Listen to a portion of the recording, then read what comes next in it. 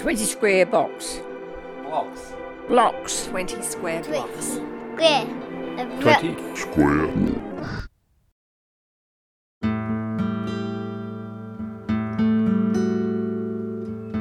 I'm Ben Plaza, and this is 20 Square Blocks. In 1996, following the closure of many psychiatric hospitals around the country, Ballarat's own asylum, the Lakeside Mental Hospital, closed its doors. Lakeside was home to many patients during this time, but also the staff. This is Irene Dennett. Oh, and it's my birthday today. I'm 83. And she was a psychiatric nurse at the hospital. And I'm Irene's daughter. And that's Jacinta Dennett, who grew up on the grounds. There was something like 29 wards, because I can remember Yeah. riding around and seeing 29. all the numbers on the wards. Yeah. And they were quite large, really, weren't they? Oh, yeah. How many About people 50 would be? people. Yeah, in each ward. And it was, I think the setting was lovely because you had lots of space around the buildings. So there were lawns, there were gardens, and there was the tennis court, and there was that kind of community hub building with the kiosk. Yeah. And then, the farmland. Yeah, a lot of parkland. And that created a nice feeling in itself. It was a community within a community. I suppose my strongest memories of the actual place were the people that came through our back gate, bringing the various things that we had as part of probably as part of the living arrangements. The vegetables that were grown there on the garden, we were delivered to our place. I don't know if it was weekly or... Weekly. Yeah, and the man that delivered them, he brought them in a big wheelbarrow, and his name was Oscar. And Oscar would say to us each time he brought the vegetables, "Are you a little girl or a little boy?" And we'd get really frustrated. One, that he didn't remember, and, two, that just he had to ask us. I'm saying we, as in my sister and brothers. And one of those brothers is Adrian Dennett. He is also a psychiatric nurse. Growing up in Gilly Street, I think it was a 4-lane road back then when I was a kid. If it wasn't, it was a very busy road. And it was a sort of a prime location for people that were feeling, had suicidal ideation to sort of try their luck out and sort of try and jump in front of a vehicle. And it seemed to be more often than not when I was growing up, there'd be some sort of fatality. It was just because it was a busy road between the hospital grounds and the Lake Wendouree area and the gardens. Are they from Lakeside we're talking? Mainly patients. Like, it was a busy place. The hospital, I think, had like thousands of patients. There'd be people trying to cross the road, and it's just like any busy place, and there's no crossing at night and no crossing during the day, I don't think. It was on Gilly Street itself. Yeah. So hang on, Gilly Street, so how is it called Lakeside? It wasn't on the lake? It was within sight of the lake. You could see the lake. If you're in a tower? No, you could see... So our place, you could see the lake from our front room. Right. Yeah. So you've got to think of it like a university campus today. So something very similar to size and scale of, say, the Federation University, I think it is now. So it's spread out over a big area.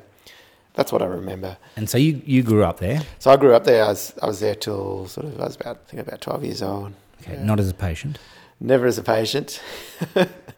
So was there any sort of stigma growing up in a mental hospital? Is that the right term for it, mental hospital? They called it a mental hospital. Yeah, they called it an asylum. They called it the loony bin. Yes. It got all sorts of names. And I did feel that stigma as a kid growing up. And one of the big things was it was very difficult to phone my house. You had to ring the hospital and then get put through to an extension number to the house that I lived in. Even though the house was like a typical suburban house, over the back fence was a massive mental hospital. So you didn't feel special having that extension? For me as a kid, I always felt awkward, and I think it was impacted my phone use for most of my life. So it was a frustrating process. I remember the stigma of living in a mental hospital, like at school. I remember that. You know, if you had a birthday party and then they ask where you live and you say, oh, I live on Gillies Street, you know, Lakeside Hospital. They go, that's a mental place. Like, that's the loony bin. Or also, I was just remembering today how we had an extension, and I thought that was quite, you know, fancy that people couldn't get us directly but had to go through the switchboard. And we also had the milk delivered. Mm-hmm.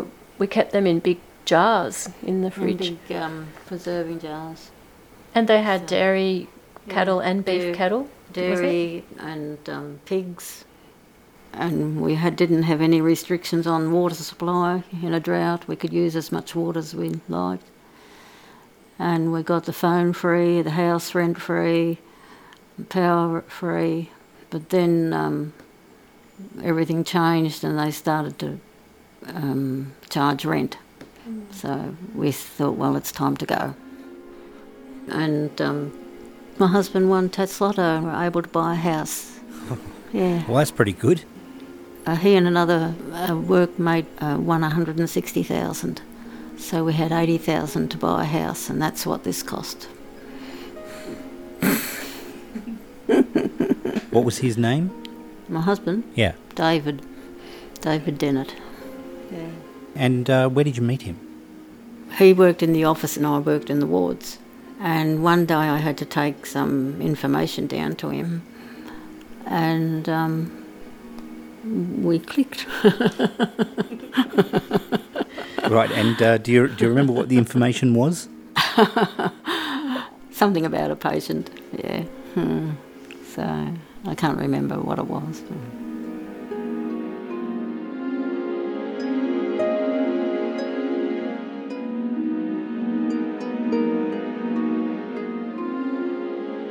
I would ride my bike across the ground, across the farm, across the paddock, past the morgue, past the tennis courts, and then up to the little kiosk. And there always seemed to be old women there. I do remember a lot of people walking around urinating around the grounds and thinking nothing of it. Oh yeah, that's just another patient. They got their pants down and they're just wandering around. But yeah, it was an unusual place. I certainly enjoyed it, and we had free reign. My dad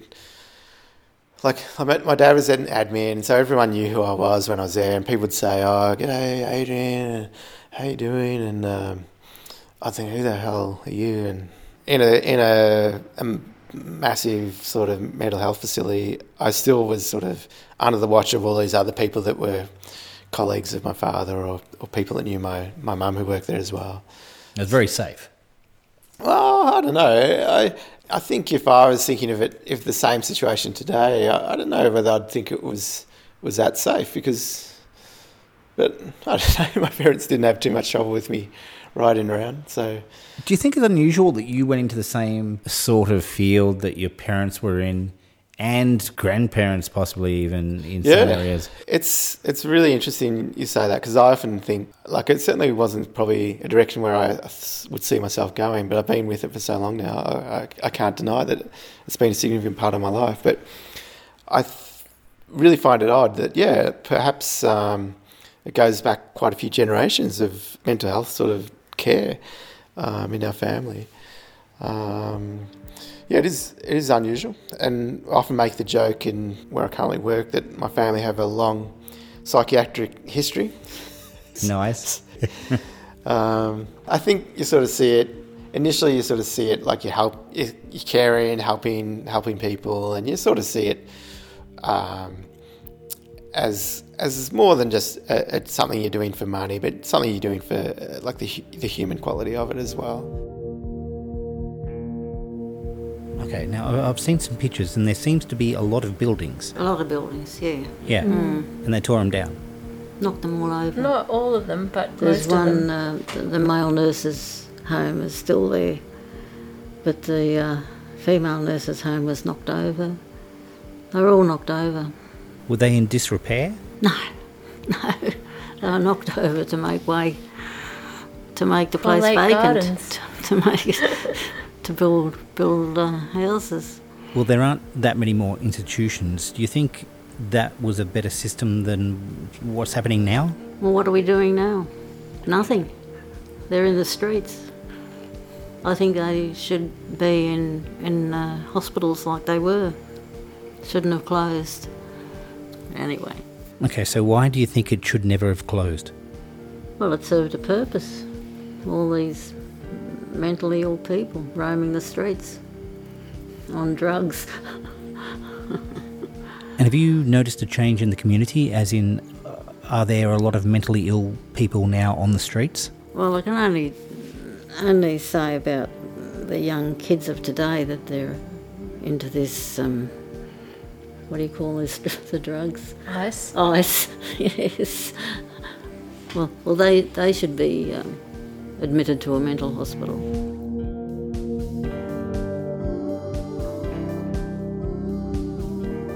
So do you think the old system, and I know you didn't work in it, but do you think the old system, from what you sort of gathered from your family, do you think it was better or not?